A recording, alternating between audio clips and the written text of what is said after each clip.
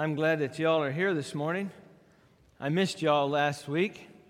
I know that we had a special program last week with the commission, and Seth Hardage did a good job speaking, and I'm thankful for the opportunity that we had to have all those college students and host them last weekend, and what a blessing it was to us.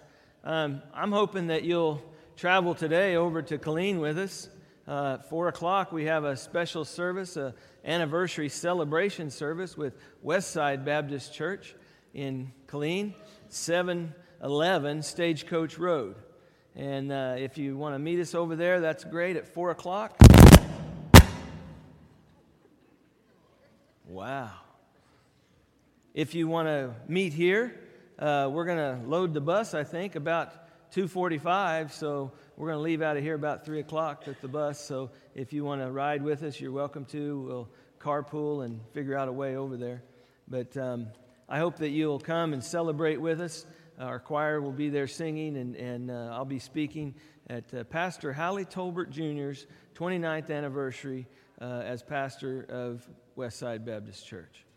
But what a blessing it is to be a part. You know, in a day and age where our society is so divided, it's a blessing when we can get together with brothers and sisters in Christ and worship together. I mean, they might all be divided, but we are one.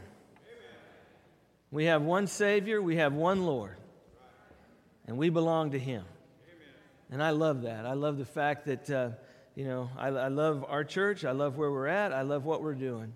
And I'm thankful to be a part of Memorial Baptist Church.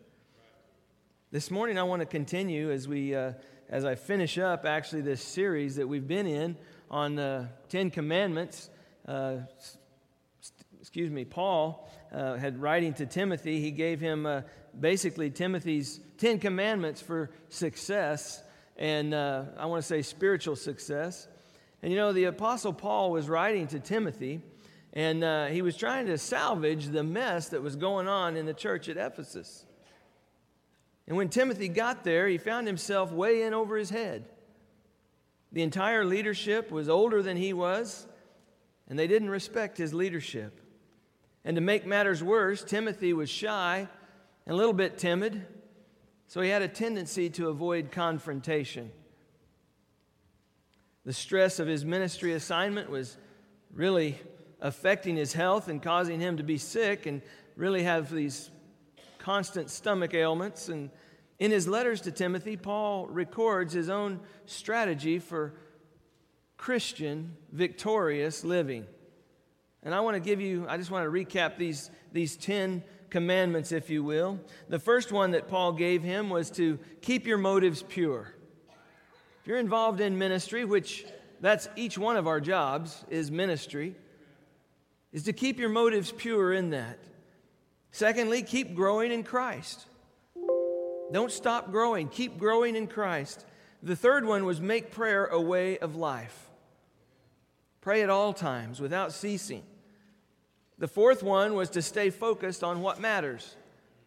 It's easy for us to get off of being focused on what matters. There's so many things that happen in life that are trivial, and it's easy for us to not stay focused on that. The fifth one is to walk in the Spirit's power. If you're not walking in the Spirit's power, you're not plugged into the power source. The sixth one is to measure success by God's standards. Many times we want to measure success by how well we look compared to someone else. But really, we need to be looking at what God's standard is, because His is the standard by which we will be measured. His standard is the one that matters. The seventh one is to guard your closest relationships, because those that you hang around with, those who you spend time with, is what you're going to become like. They're going to have an influence on you. So you need to guard those closest relationships. The eighth one is to keep yourself pure. You know, there's a lot of things that can move us away from being pure. I mean, Scripture says, God says, be pure as I am pure. Be holy as I am holy. Number 9 was master the Word of God. I mean, we have the opportunity to read God's Word as much as we want. We could read it all that we care to, and we should. We should know the Word of God. We have it. The problem isn't on His end. He's given it to us. We just need to know the Word of God. And number 10 is this, and I hope this is an encouragement for you today. Never quit. Never quit. Stick with it. Stick with it. Never quit. 2 Timothy, I want to begin reading in chapter 4 of 2 Timothy.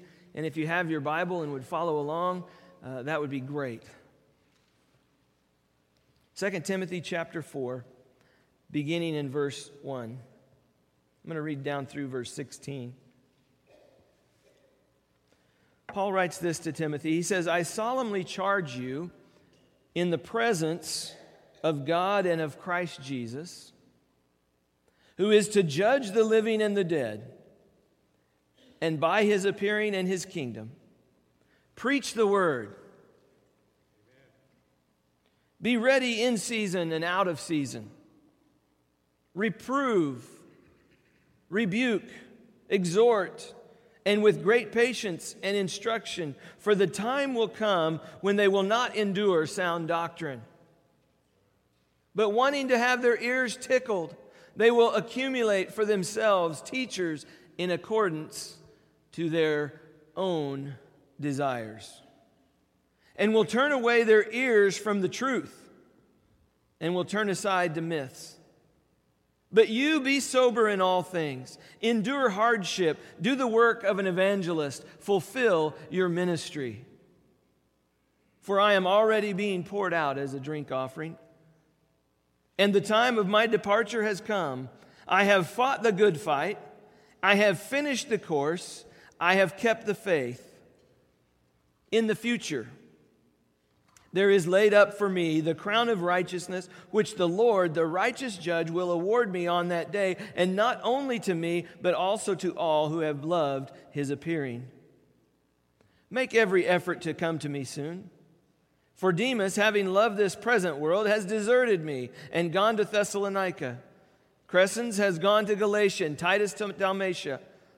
Only Luke is with me. Pick up Mark and bring him with you, for he is useful to me for service. But Tychicus I have sent to Ephesus. Verse 13, when you come, bring the cloak which I left at Troas with Carpus, and the books, especially the parchments. Verse 14, Alexander the coppersmith did me much harm. The Lord will repay him according to his deeds. Be on guard against him yourself, for he vigorously opposed our teaching. At my first defense, no one supported me, but all deserted me. May it not be counted against them. Would you pray with me? Loving Father, we thank you for your word. We thank you for the opportunity that we have to be in this place today, a place that is prepared to worship you. Father, I pray that your Holy Spirit would speak to our hearts. Father, that you would open us up and that your Holy Spirit would convict us. Father, that we would see the sin that so easily entangles us and trips us up.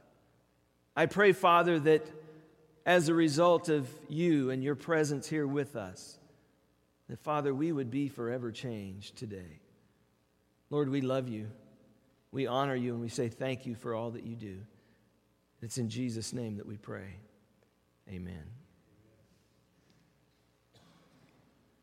So really, my encouragement for you is never give up. Don't give up. And as Paul says here to Timothy, you need to fight the good fight. Stay in there. Verse 7 says, I have fought the good fight. You know, Paul looked back on his life without any sense of regret or sadness or unfulfillment. I mean, we need to learn to see his epitaph, that I have fought the good fight, I have finished my course, I have kept the faith. We need to see that and learn from that and emulate that. You know, a football game is a fair example of a terrific struggle for supremacy that Paul probably saw many times in the Greek athletic games that was commonly seen in those first century stadium crowds. Today we have football. I mean, think about it. 106,000 people in Kyle Field yesterday. That's a lot of people.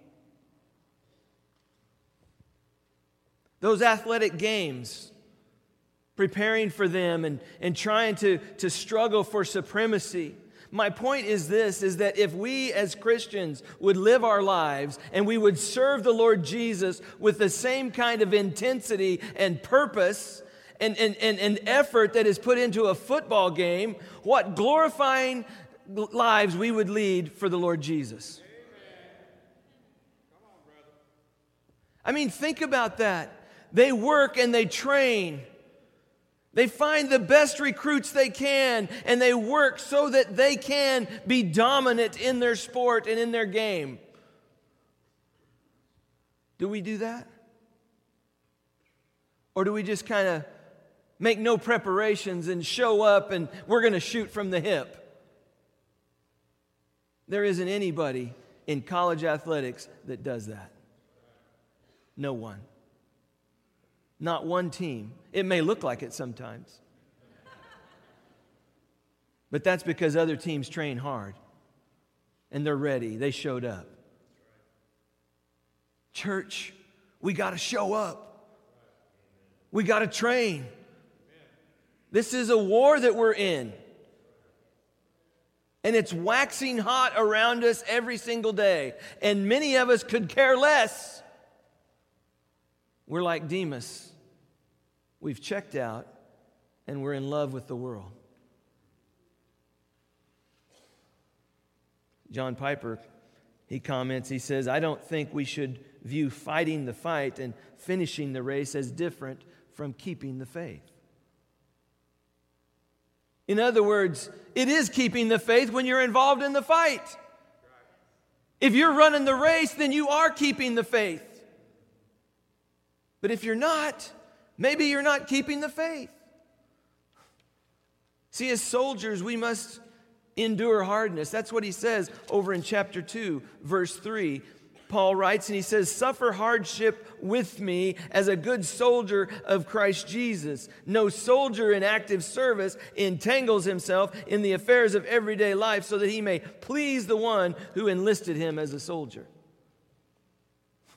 Then again in verse 5, he says, of chapter 4, he says, you be sober in all things, endure hardship.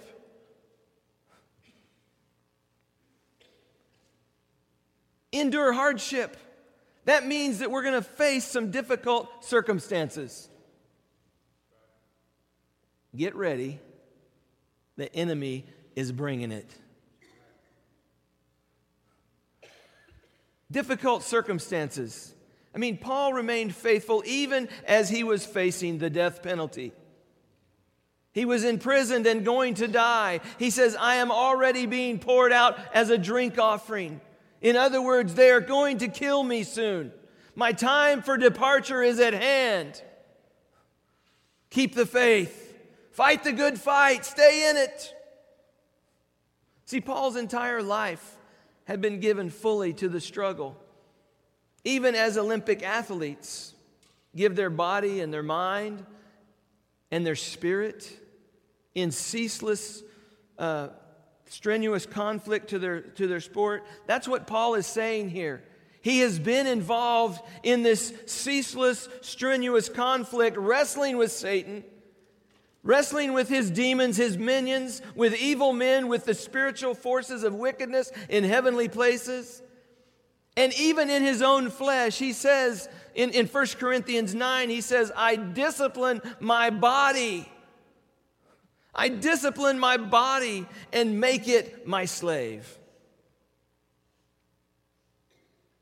Should Timothy do any less? Let me make it personal. Should we do anything less than what he's asking Timothy to do, than what he is doing himself? I mean, we raise Paul up there as being, one of those heroes of the faith, which indeed he is. But he didn't get there without effort. He put forth the effort. He was fighting the good fight. Because sometimes we encounter difficult people. But there's not difficult people in this room. But sometimes we encounter difficult people. And you know what I'm talking about. All of us encounter them. And sometimes people will disappoint us. I mean, Demas, verse 10, he talks about Demas. He says, "For Demas, having loved this present world, has deserted me and gone to Thessalonica." See, at one point, Demas was a fellow worker. He was called a fellow worker. Someone working beside him. And then, somewhere in the middle, he just became Demas. And then he became lover of the present world.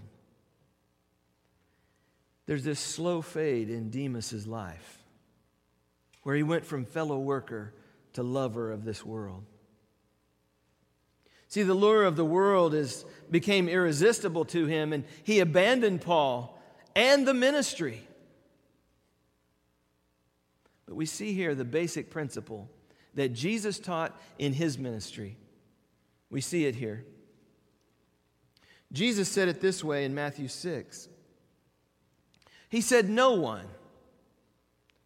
And literally he means absolutely no one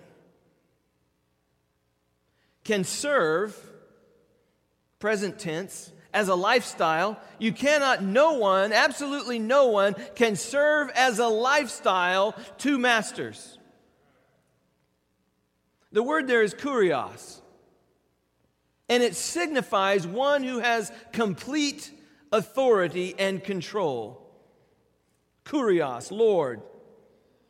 No one can serve as a lifestyle two masters, for either he will hate the one and love the other, or he will hold on to one and despise the other. You cannot, as a lifestyle or continually, serve God and mammon, God and wealth or your possessions. No man can serve that. No one absolutely cannot do that. So we see Demas here, having loved the world, walks away from the ministry. A ministry which each one of us has. We all have a ministry.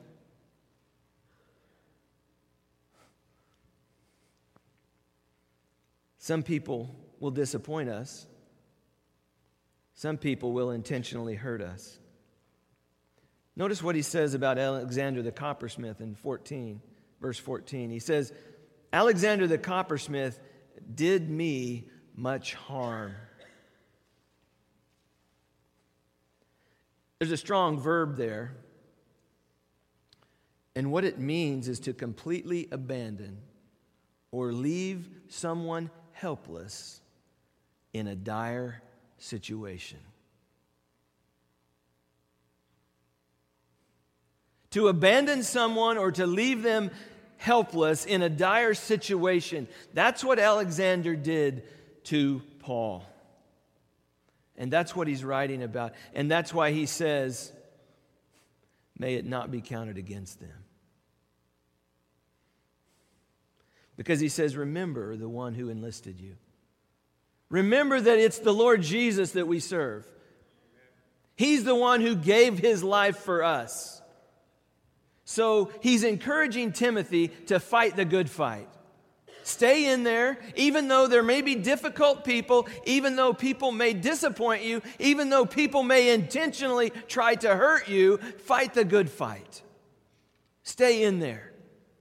But we can get our feelings hurt so quickly, can't we? Well, that person didn't talk to me. I'm so upset about that. I'm just not going to put up with that. They can't treat me like that. We get our feelings out here, out on our sleeve, and we feel like we got a chip on our shoulder, and somebody doesn't look at us right, somebody doesn't speak to us, somebody slights us in some way. We're all bent out of shape. And I'm not going back. I'm just going to lay out of church for a while. Paul says, fight the good fight. Know who you signed up with. because He's going to be the victor. It may not always look at it right here, right now, but He will be the victor. Fight the good fight. Paul also tells him to finish the course. Oh, man. Easier said than done. I mean, Paul followed the course that was laid out by the Lord for him, all the way to the end. And he tells Timothy, fulfill your ministry. We need to hear that in our ears today. Each one of us need to fulfill our ministry. My job is not to do all the ministry. My job is to equip you to do the ministry. So that means that you have the ministry. The ministry is in your hands. We work together in that. So finish the course. Listen, we are judged by what we finish, not what we start. We are judged by what we finish, not by what we start. Haddon Robinson said, it's easy to live a long life, at least in America. He said, look at the statistics. Out of every 100,000 people, 88,361, that's 88%, 88.3%, reach 50 years or more. More than 70,000 people make it to 70. And almost 17,000 get to be 85 or more. See, staying around a long time, however, should not be our primary goal. Rather, we should be concerned with the giving significance and value to all of our years, not letting them end in shame or disgrace. We got to finish the course. We've got to stay on it until we're done. See, how we finish the race depends a great deal on the pace that we set along the way. Joseph Wittig, he remarked that when we write people's biographies, we should start with their death, not their birth. After all, we have nothing to do with the way our life began. But we have a whole lot to do with the way it ends. When Paul wrote to Timothy, when he wrote this letter, 2 Timothy, he was in a Roman prison, dungeon really, awaiting execution. I'm already being poured out as a drink offering. The time of my departure is at hand.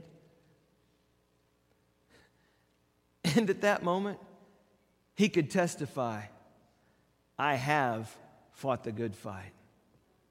I have finished my course. I have this. I have kept the faith. See, we too can end the Christian race well. Even if we began late, even if we started slow, even if we faltered along the way, but the secret is staying true to Christ. Amen. Staying in lockstep with Him. Staying true to Christ. You see, our lives are represented as a course laid out before us, a race, if you will, to be run. And the question we all need to ask ourselves is, am I running well? Am I running well? That's the question we need to ask ourselves. Have I laid aside every encumbrance? Every unnecessary weight, every piece of baggage, anything that impedes my disciplining myself for godliness? Have I laid aside every encumbrance and the sin that so easily entangles me that I might not be able to run with endurance the race that is set before me? Have we laid aside that sin that weighs us down? Have we put all that stuff aside so that we can run the race? Because that's what it's going to take. We're running a marathon. You're not going to have your suitcase with you when you're running a marathon.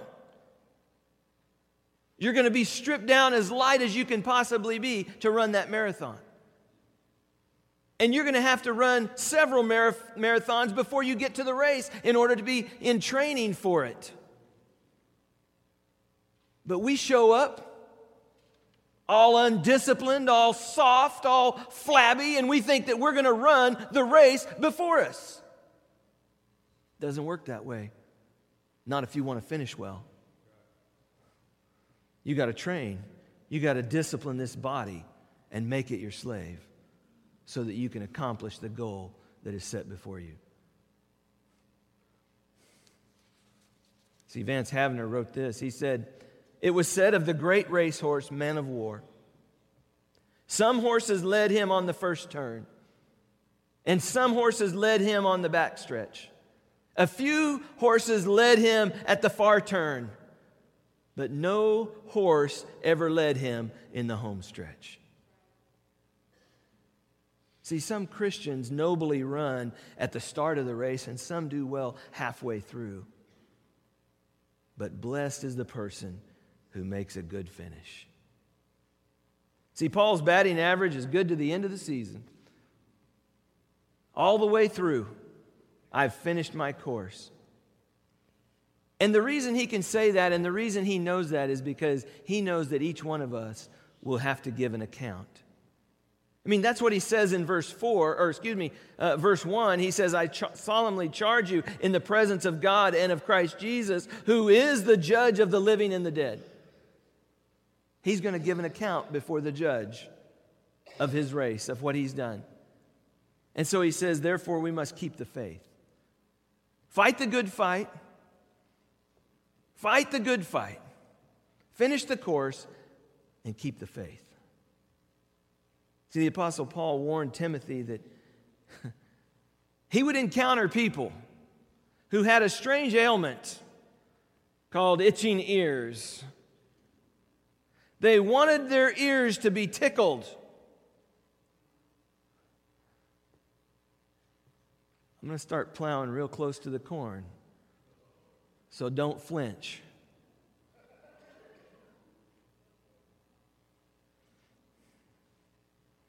See, those who have this condition with the itchy ears, they reject sound doctrine. They reject sound doctrine and they look for teaching that suits their desires. This is what that looks like. If someone is offended by Christ's declaration that there is no way to the Father except through me, then they're going to find someone, a pastor, who says that there are many ways to God. Because they don't want the truth. They want to have their ears tickled, and they want to have their ears tickled according to their desire. Or some people that reject the biblical teaching that those who engage in sexual relationships outside of marriage are fornicators and adulterers whom God will judge. So they look for a teacher who says that the biblical standards in the Bible are not binding in today's world. I deplore what these people do. Having these itchy ears. But I'm afraid that I have itchy ears too.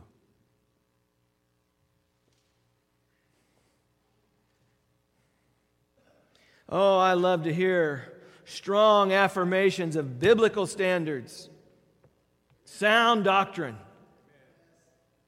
But I don't like to be confronted with Scripture about my own pride.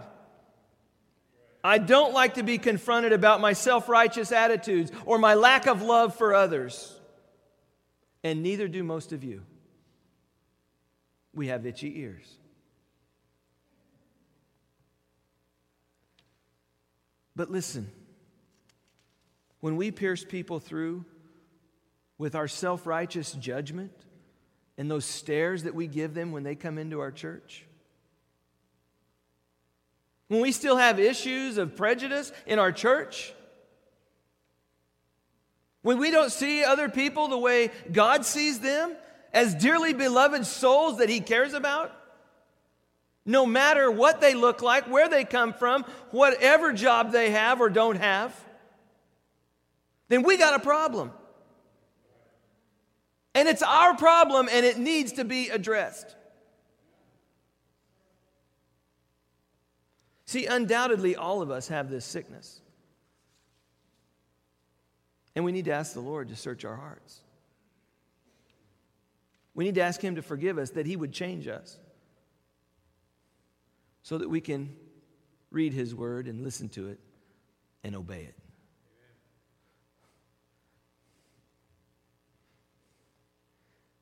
Because that's the only cure for itching ears.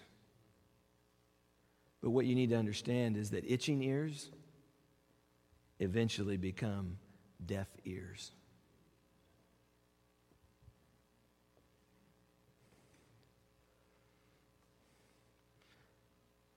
Others may not endure. So why don't they endure sound doctrine?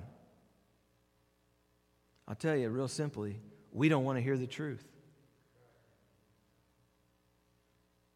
If we're honest, if we're brutally honest, none of us want to hear the truth about ourselves. I mean, we don't want to hear that we're sinful. We don't want to hear that we're deprived. That we don't want to hear that we're dirty or unclean or selfish or immoral or unjust or unworthy or ever failing and always coming up short. None of us likes to hear that about ourselves. I mean, how do you feel right now just after me mentioning it? Nobody wants to think that they can do nothing to make themselves more acceptable to God. You know, as anyone who has ever shared the gospel with someone, they know all too well that most people do not like hearing that Jesus Christ is the only Savior, that Jesus Christ is the only mediator, that He is the only way to be saved. And when He says no one comes to the Father, Jesus means absolutely no one comes to the Father except through Him. See, that's the message that the lost world despises, because they think they can do it on their own. They think that somehow they can give enough money, somehow they can clean themselves up enough, somehow they can do the things that they need to do in order to be right with God. And the only thing that we can do to be right with God is to fall on our knees in repentance before Him and ask Him to forgive us of our sin. None of us are good enough. None of us. Scripture says, no, not one. See, these things are painful to unbelievers' ears and to their hearts. So much so that they refuse the liberating good news of the gospel. Paul encourages Timothy. He says, be watchful. Verse 5. He says, but you be sober in all things, endure hardship, do the work of an evangelist, fulfill your ministry. Because listen, what we go after here determines where we go in the hereafter. What we go after here determines where we go hereafter. See, it's noteworthy that Paul was exemplifying the very task he charged Timothy with to fulfill. I mean, what a demonstration of discipleship that we have in Paul. To the very end of his life, a pattern that every disciple maker should seek to follow and to emulate. You know, Juan Ortez, he reminds us, discipleship is more than just getting to know what the teacher knows. Discipleship is getting to be what the teacher is.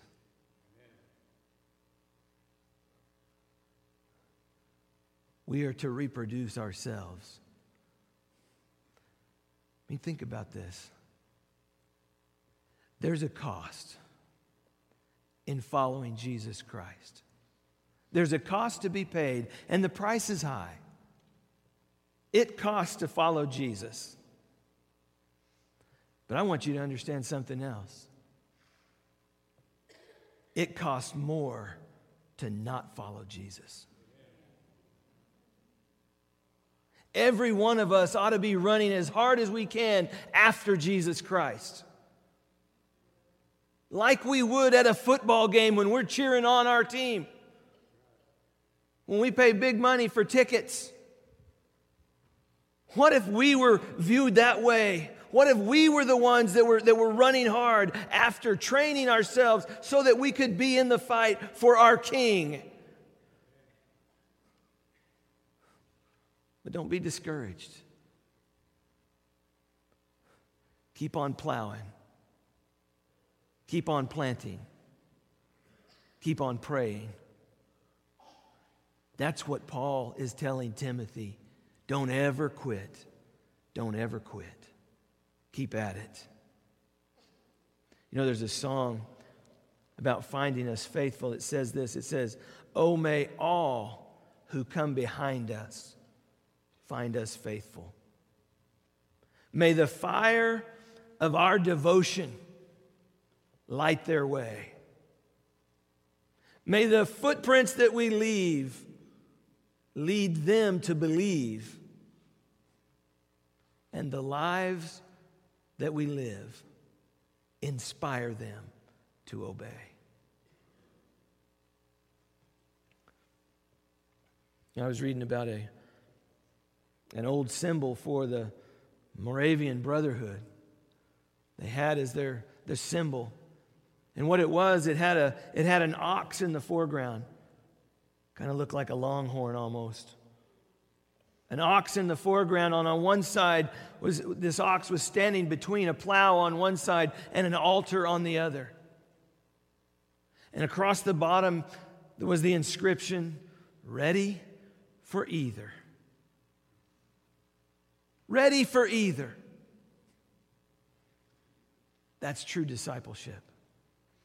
Ready for service or sacrifice, whatever the Lord requires. See, having been bought with such a great price, even the precious blood of our Lord Jesus, we belong to Him. So whether it's sacrifice or service, it doesn't matter. He's already paid the price. And we're sealed and saved for all eternity. Hallelujah. We got nothing to lose, but everything to gain. Everything for our King, King Jesus. So out of love, it's our reasonable service to dedicate it all to Him. I'm thankful for the opportunity that this church has to be salt and light in this community. I'm thankful that we're all different. I'm thankful that we look different and come from all different walks of life. I praise God for that kind of diversity. What a blessing. Because if you all look like me all the time, that'd be pretty depressing. Thank you, brother. But we have a mighty Savior. Don't ever quit. And if you're here today and you've never given your heart to Jesus, you need to understand you've got everything to gain by surrendering your life to Jesus Christ. Oh, it's going to cost you. And it'll cost you everything. But the alternative is going to cost you more. Folks, we need a revival in our country. And that revival is going to start with the house of God, with the people of God, getting on their knees before Him and repenting. What about it? Are we ready for that? Because if we're not doing our part, I mean, don't get mad when unbelievers act like unbelievers. But I'm not going to give an account for them. I'm going to give an account for me. And on that day, when I stand before the judge, when I stand before God Almighty, I'm going to have an advocate standing right beside me. And I'm going to be covered in his blood. And he's going to say, Dad, he belongs to me. I'm going to say, hallelujah. Because I'm not going to get what I deserve. And if you know Jesus as your Savior, you won't get what you got coming either. And that's called grace. That's called mercy.